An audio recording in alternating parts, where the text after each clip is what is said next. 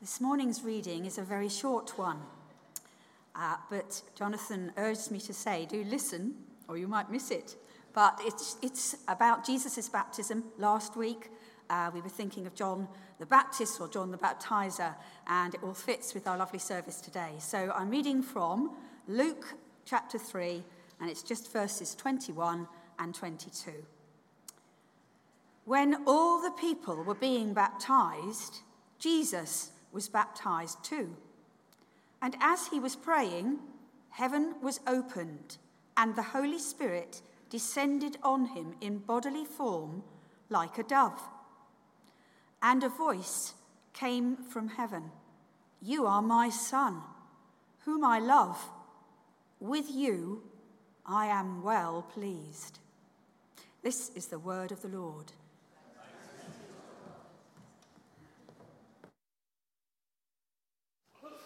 Good morning, everybody. Thank you, Liz, for spinning that out as long as you could. Welcome, everybody. My name's Jonathan G. I'm the vicar here. Welcome, especially if you're a visitor among us, you're here for the first time. We've been going through Luke's Gospel for a bit over a year now. Next week, we'll be picking it up again where we got to, Luke sort of chapter 20, mornings and evenings through to Easter. And if you want to know where we are, as Eleanor said, the Sunday sermons are available on a card so you can know where we're going. We're just staying with Jesus' baptism, these early days after Christmas. We've had the Christmas story, and we thought we'd just stay with Jesus' baptism. We knew we had this wonderful baptism service this morning. I'm going to lead in a prayer that God will speak to us. But as I do, when we were praying before the service, those of us leading do in the side chapel, someone had a picture. You know when you take a photograph, you're taking it of something particular, but then when the photo's developed or you look at it, you see different things in there that you perhaps weren't aware of. You think, I didn't notice that was going on, or look at that. That's my prayer for this passage today. For those who've been Christians for many years, this is a very, very familiar story. But I want to pray that God would show something fresh in it, either to remind you of something you may have forgotten or to see something new in it. That whether you're exploring the Christian faith, in which case this may all be new, or whether you're an old timer, we pray there'd be something fresh. So let's pray that together. Lord Jesus, we bow before you, the Lord of Lords, the King of Kings, the one risen from the dead, the one through whom creation was made. And we know there's far more in you than we can possibly understand. So we pray as we look at this familiar story of your baptism, that just as you sent your Spirit then, you would send your Spirit now on all of us, on those who are exploring Christian faith and wondering if this is true. Will you open their eyes to see the truth and the wonder that we celebrate? On those of us who've been Christians for many years, we pray there'd be something fresh, something perhaps we need to be reminded of or see as if for the first time. So open our eyes to see and our ears to hear what you have to say and to show us today. And we ask it in your name. Amen. Baptism really is a very, very wonderful, wonderful thing, and a great joy to have the baptism of these two this morning, having watched them growing up in this church family for I don't know how many years now, but a good number of years, a lot of their life. Such a joy to know that they've seen baptisms and they want to take this on for themselves. It may be that a baptism reminds you of your own baptism. It may be, like me, you were baptized before you were old enough to protest, and you came to a living faith afterwards. Some have reaffirmed their baptism, some did it through confirmation. But baptism, it brings us back to the beginnings, to what is right at the heart of our faith. And at his baptism, we find Jesus is assured of the love of his heavenly Father. He is baptized, which symbolizes forgiveness of sins. We'll think about that a bit more. And he receives a fresh filling with the Holy Spirit. Now, we need all of those three things. I want to think about those three things today: the love of the Father, the washing away of sin, and the filling of the Holy Spirit. They're not new things, but we all need to experience them more deeply. So first of all, the love of the Heavenly Father. What do you think? You can answer this question in the quietness of your heads. This is introvert joy and extrovert nightmare. Sometimes I need to talk to know what I'm thinking. But what do you think God thinks about you? If you had to write a sentence down, what do you think God thinks about you, really? It's an important question because how we relate to God, how we live in his world is affected dramatically by what we think God thinks about us. Some people think God is very distant. He's sort of up there. He doesn't really notice you, a bit like a distant relative who's aware that you exist but doesn't really know what's going on. And if you think that, you may think it may not matter very much to God what you do because he probably doesn't notice. It's not true, but some people think that. I think a great many more, particularly in church, think that God is disappointed in us. Yes, he's made us. Yes, he loves us, but he just wished we'd be a bit better at living his way.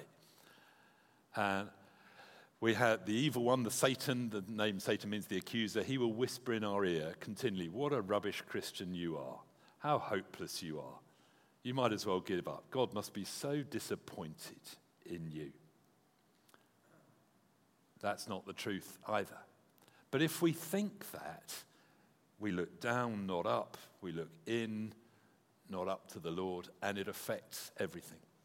The truth that the scriptures resound with is that God delights in us. That when you become a Christian, you are adopted into God's family, and he absolutely loves you. As a grandparent, I have a sense of how easy it is to be besotted with grandchildren. Now, God loves you as a parent far more than the most doting parent or grandparent or uncle or aunt or relative. God loves us, and he wants us to be secure in that relationship. And at Jesus' baptism, God the Father assures Jesus of his deep love and delight in him. Let me read half of the whole reading again, verse 22. A voice came from heaven, "You are my son whom I love. With you I am well pleased." Now, God the Father wants to say that to you. He might, if you're female, he might say, "You're my daughter whom I love." But to say that over each one of us. And because we're all tainted and damaged by sin, we struggle to receive this and believe it. So at the end of the sermon, I really want to pray that God, by his Spirit, helps us to know God's delight and love in us. I need to know that more for me. You need to know that more for you. I'm always struck when I preach on this that Jesus hasn't yet started the ministry he's come to do. He's been 30 years growing up in the carpenter's workshop at Nazareth. He's no doubt helped Joseph out with some tables and chairs and some ox yokes and carts and maybe done some building. But that's not why he came. He came to be the Savior of the world, to reveal the love of the Father, to die for our sins. He hasn't started there. He hasn't done any miracles yet. He hasn't done any teaching yet. And God the Father says he's pleased with him, not because of what he's done, but because of who he is. And there's a danger for all of us that we think God's only pleased with us because of what we do. And when we do things well, we might feel a bit of God's pleasure. When they go badly, we might think God's disappointed. The point is, God loves you because he loves you, because he loves you, because he made you long before you do anything. And if you put your security in doing things well, that security will go up and down by how well or badly things go. But when our security is in the fact that God loves us, and then everything flows from that, what a difference that is. And as we've gone through Luke's gospel, we've done 19 chapters so far, we've seen how Jesus' whole life and ministry flows from this relationship with the Father. When he was 12 in the temple, there he was, talking with them, saying to Mary and Joseph, "Didn't you know I had to be about my Father's business?" He's drawn to knowing more of his Father's love. We read in Luke 5, verses 15 and 16, that Jesus, that last phrase, Jesus often withdrew to lonely places and prayed. The more the crowds pressed in, the more he made time for his relationship with God the Father. I think some of us, when we get busy, the more our prayer time gets squeezed. With Jesus, it's the opposite. The more the crowds pressed in, the more he carved out time to draw strength from the Father. We find him occasionally praying all night. Luke 6, verse 12. One of those days he went up on a mountainside to pray and spent the whole night. That was the night before he chose the disciples. It wasn't every night. He wouldn't have been able to function very well if he stayed up every night. That was very occasional. But it was there before big decisions, praying the whole thing through. We find him praying on his own. Luke 9, verse 18. Once when Jesus was praying in private. We find him praying with others. Luke 9, verse 28. He took Peter, James, and John with him and went to a mountain to pray. And the disciples noticed this loving prayer relationship with his heavenly Father. And they said, Luke 11, Lord, teach us to pray, just as John taught his disciples. And Jesus taught what we know as the Lord's Prayer, which starts, when you pray, say, Father. That's the most fundamental thing. That when we come to faith in Jesus, we are adopted into his family, and we can call God the Father, who made everything. He's the Father of Jesus. We can call him our Father as well. It's the most astonishing truth in the Scriptures. Yes, God's the creator. Yes, he's the king. Yes, he's the judge. But the deepest truth, if you are a Christian, if you've bowed your knee to Jesus as Lord, the biggest truth about God is that he's your Father. So, for example, John chapter 1, verse 12. We heard this at the Christmas reading. Have we got John 1:12? We may not have got it. John 1:12 says, to all who received him, there it goes, to all who received him, he gave the right to become children of God. When we receive Jesus, we're adopted into his family. John, in his old age, wrote a letter, 1 John 3:1, where he's just marveling at the love of the Father. See what great love the Father has lavished on us, that we should be called children of God. And that is what we are. Now, I don't know what you would have written down when I said, what does God think of you? But unless you've said, God's my Father and he delights in me, he lavishes his love on me, we're missing something. Obviously, God knows everything about us and he wants us to be the people he's made us to be. But this is the fundamental truth. And he wants you to know it, he wants me to know it. And at the start of a new year, this is a great thing for us to pray for each other, that we would know this more individually, and that as a church family, we would be full of the love of the Father. That's what we're full of. That's what we'll share with others. So I could go on more about that, as you know, but I've got 2 other points, so we'll move on. Second thing about Jesus' baptism is what on earth was going on. Baptism symbolizes being cleansed from sin. The obvious question, why on earth was Jesus baptized when he never sinned? The scriptures are very clear about that. His enemies are clear about it. They couldn't pin any sin on him. The only thing they could pin on him was claiming to be God, which if he was fair enough. His friends couldn't pin any sin on him. Now, there are people who may not know me that well, who may think I'm relatively good, that my children and family and those who know me, they will be able to they can tell you exactly all my sins. Jesus' disciples saw him close up and they could pin no sin on him. His enemies could pin no sin on him. So why on earth is Jesus being baptized when the water symbolizes being washed clean of sin? What's going on? Luke doesn't address that question, but let's just sidestep into Matthew's gospel, because Matthew records the same thing, and he handles this. So Matthew Matthew chapter 3, 13 to 15.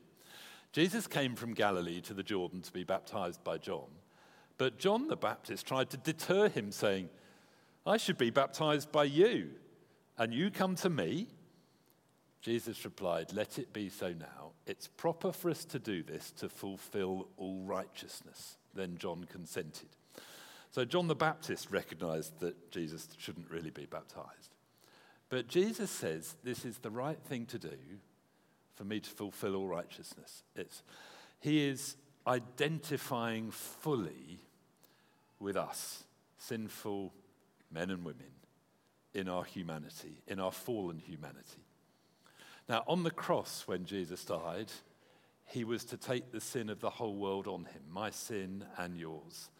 And he stretched his arms wide and paid the price for all our sin.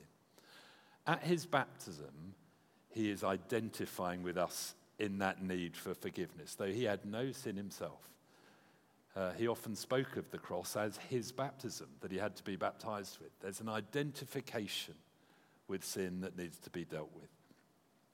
And so while he didn't need forgiveness for himself, it's the start of that ministry that headed inevitably to the cross because we needed it. Now, normally, from about 2 weeks before Easter, the Sunday before Easter is Palm Sunday. The Sunday before that we call Passion Sunday, when we focus on the passion of Jesus, his suffering for us. And over that 2-week period, we really sort of focus on the cross. We've got this whole term as focusing on the cross, a sort of a long Holy Week. We're picking it up this evening, next Sunday morning, Luke chapter 20, going through this heading for the cross. And this is an extraordinary gift to us as a church to really reflect on the cross. Sometimes we're so busy at Easter, it can almost bypass us, or we may manage just to be still for one of the services. But we have a whole term going slowly through these last 4 chapters of Luke, really as walking with Jesus the way of the cross, the gathering conflict with the authorities, the Last Supper, the instruction, the agony in the garden, the awfulness of that last night before he was killed, and then the amazing dying on the cross for our sin so we could be forgiven. My second question this morning, my first one was, what do you think God thinks of you? Do you know he loves you? My second question is, do you know your sins are forgiven? We can know it up here. Do you know it deep down here? Jesus died so our sins are forgiven, so we can know God. Do you think he wants us to know that forgiveness? Of course he does. So we need to allow him by his Spirit to minister deep to us. So all that stuff, the guilt or perhaps the shame that's churning around inside, that he can deal with that and set us free from it. Baptism is such a fantastic picture, this being immersed, as it were, in the love of God, being united with Jesus in his death and resurrection, being washed clean. Now, it's just a symbol. It deals with the outside. But what it symbolizes is what God does on the inside. He washes us clean. And I suspect that just as every one of us needs to know the love of the Father more at the start of a new year, we all need to know afresh the wonder of forgiveness. That it's washed clean. I love, if you get to a beach, we're about as far away in England as it's possible to be from a beach anyway, but Juliet and I have been walking some coast path. And I love seeing the sea come up over a beach, and when the tide goes down, you see just this beautiful, clean sand. When we've gone with our family to the beach, we dig and we make a right mess of the beach, and the next day you come back and it's washed clean, utterly clean. Your sins are forgiven, washed away because of what Jesus did. Do you know that? And as we pray at the end of this sermon, we'll pray not only for us to know the love of the Father more, but the wonder of sins forgiven. Third thing that happened at Jesus' baptism was the Holy Spirit coming, descending on him, filling him afresh. This is verse 22. The Holy Spirit descended on him in bodily form like a dove. It said heaven was opened and the Spirit came down. Now, it's the Holy Spirit who helps us to know that God loves us. As the Spirit came on him, you are my Son, whom I love. It's the Holy Spirit who helps us know we're forgiven. It's the Holy Spirit who helps us know we need forgiveness in the first place. If you think of your story of coming to faith, I find most people around think they're pretty good, and they get closer to Jesus, and he shines his spotlight in, and they realize, I'm not as good as I thought I was. I need the Holy Spirit convicts us of sin. And if you're feeling aware of your need of forgiveness, that's a sign that God's at work in you. But then the Holy Spirit wants us to know that we are forgiven. And then he wants to fill us, not just to deal with the past to get us back to neutral, but to fill us afresh with God's love, with his energy, in order to live for him. Now, I don't know whether you made any New Year's resolutions 2 weeks ago, and if so, whether you're still keeping them. We know we can't do it in our own strength. We need God's Holy Spirit in us. We need to energize us. Last week, I had a longer passage read of John the Baptist, but one of the things John said this, this is Luke 3:16. John the Baptist said, I baptize you with water, but one who is more powerful than I will come, the straps of whose sandals I'm not worthy to untie. I give modern idiom, I'm not worthy to lick his boots. He will baptize you with the Holy Spirit and with fire. If you're a Christian, how are you doing at the fire of the Spirit in you? Or are you just hanging in there by your fingernails? Some of us, it's been a tough Christmas. In our family, we've had bereavement. That's hard. Some have illness. Some have things they put down from last year, but you're picking them up again, and it's hard. God never promises it will be easy, but he does promise to be with us and the power and the energy of his Holy Spirit. To change the imagery, I love what the famous old American evangelist D.L. Moody used to say. He used to be known, he was kind of the Billy Graham of his generation 100 years before. He used to pray every day that God would fill him with his Holy Spirit. And it became known that Mr. Moody used to pray this every day. And someone asked him, why do you pray every day to be filled with the Holy Spirit?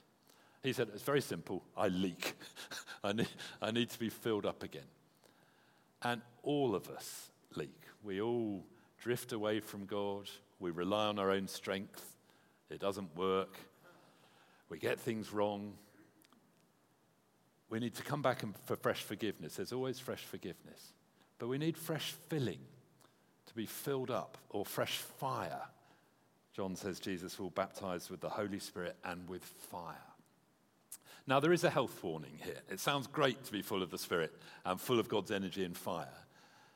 But it's not easy. It wasn't easy for Jesus. The first thing that happened after his baptism was the Holy Spirit led him to the desert to be tempted for 40 days. Luke 4, Luke 4 verses 1 and 2. That's the next one. Can we have the verse before that? There we go. Jesus, full of the Holy Spirit, left the Jordan and was led by the Spirit into the wilderness, where for 40 days he was tempted by the devil. He hadn't done anything wrong. The Spirit led him to difficult seasons. And the Spirit allows us to go through difficult stuff, because that's how God deals with us, our inner stuff that we need to deal with. Jesus emerges from the desert, verse 14, the next, chapter 4, verse 14, in the power of the Spirit. So being filled with the Spirit doesn't mean life will be easy necessarily. Often, God allows difficult things to come because he's wanting to refine us. We sometimes sing the song, Refiner's Fire. The fire, burn away what's bad and fill us with what's good. So third question. First one, how are you doing at knowing God loves you? He delights in you. Second question, do you know you're forgiven? Third question, are you filled with the Spirit and with the fire? I suspect that all of us would say, we need a little bit more of all of that, really. We need to know God loves us. We need to know we're forgiven. We need to be filled afresh. And so that's what we're going to do, is we're going to pray that. Just before we do, if this is new to you, love to invite you to our Alpha course. You can pick up, we've got a little flyer at the back. It says, stay curious, try Alpha. Get them on the welcome desk or right at the back.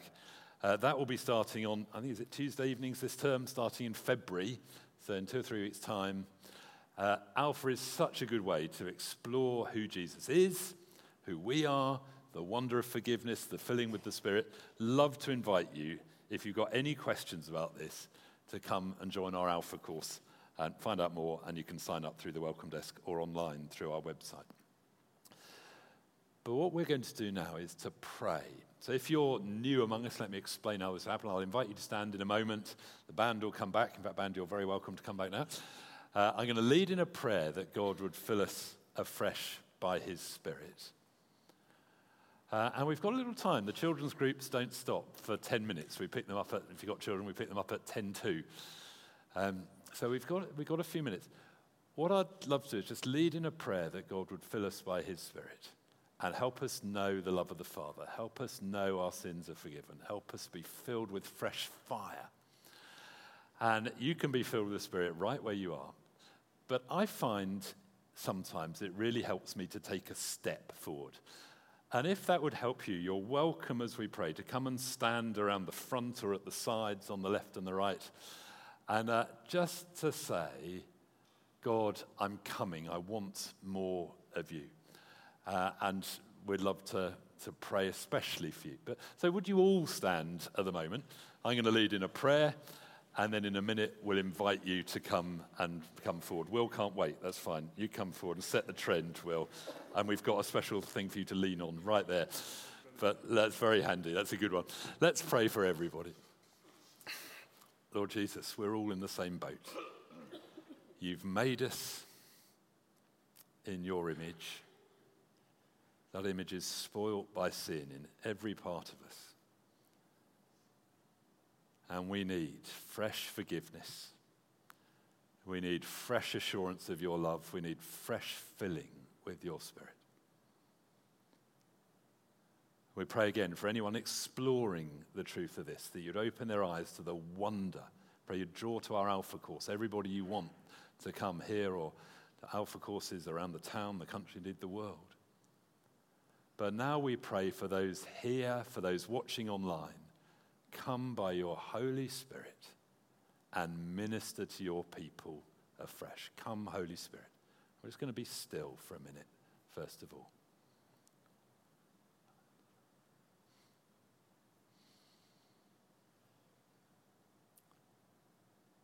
I encourage you in the stillness maybe to open your hands as an expression of wanting to receive from God. And perhaps tell him what you'd most like. I want to know your love for me. I want to know I'm forgiven. I want fresh filling with your Holy Spirit. Ask him.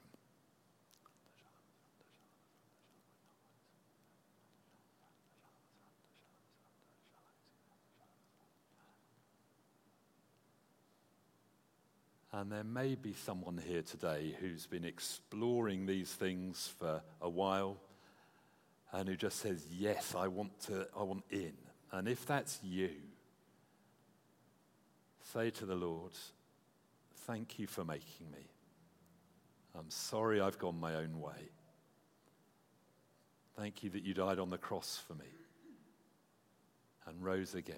Please forgive me my sin. Please come into my life by your Spirit and help me to follow you. If you're praying like something like that, Jesus says, I will come in. Please do let one of us know afterwards, a Christian friend or perhaps me or Eleanor. We'd love to help you. But Lord, most in this place have done that at some stage in the past, and we pray for fresh filling. So if you'd like someone just to lay a hand on your shoulder and pray for you very directly, do come forward. I wonder if you could just start playing the band. We're not going to sing quite yet, but Daniel, if you could just start playing. If folks would like to come forward, if you're in the balcony, you're welcome to come down and gather around the front as well. But just while that's happening, can I encourage you just to carry on, as it were, being open to God's Spirit? Lord, there's so much more you've got to show us. That photograph we thought about earlier, we know there's more you've got to show us, as we go into a new year, to show us more of ourselves, to show us more of who you are. And we just pray that you would have your way among us as a church family at the start of this new year. Come, Holy Spirit. And as people come forward, if a prayer ministry team would like to come and just come and lay a hand on a shoulder and pray, Lord, fill them with your Spirit. If we could have those who are authorized to pray, if you're one of the leaders in the church, you lead a small group, you're part of the prayer team, come forward. But for all of us, Lord, we pray for fresh filling, fresh fire, fresh courage, fresh assurance of your love, full to overflowing. Overflow through us to those around who need to know this good news.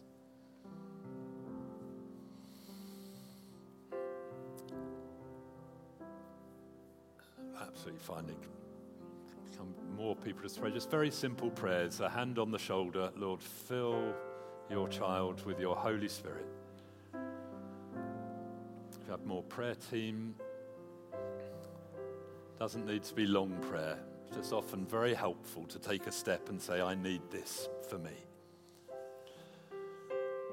And we thank you, Lord Jesus, that you have all that we need.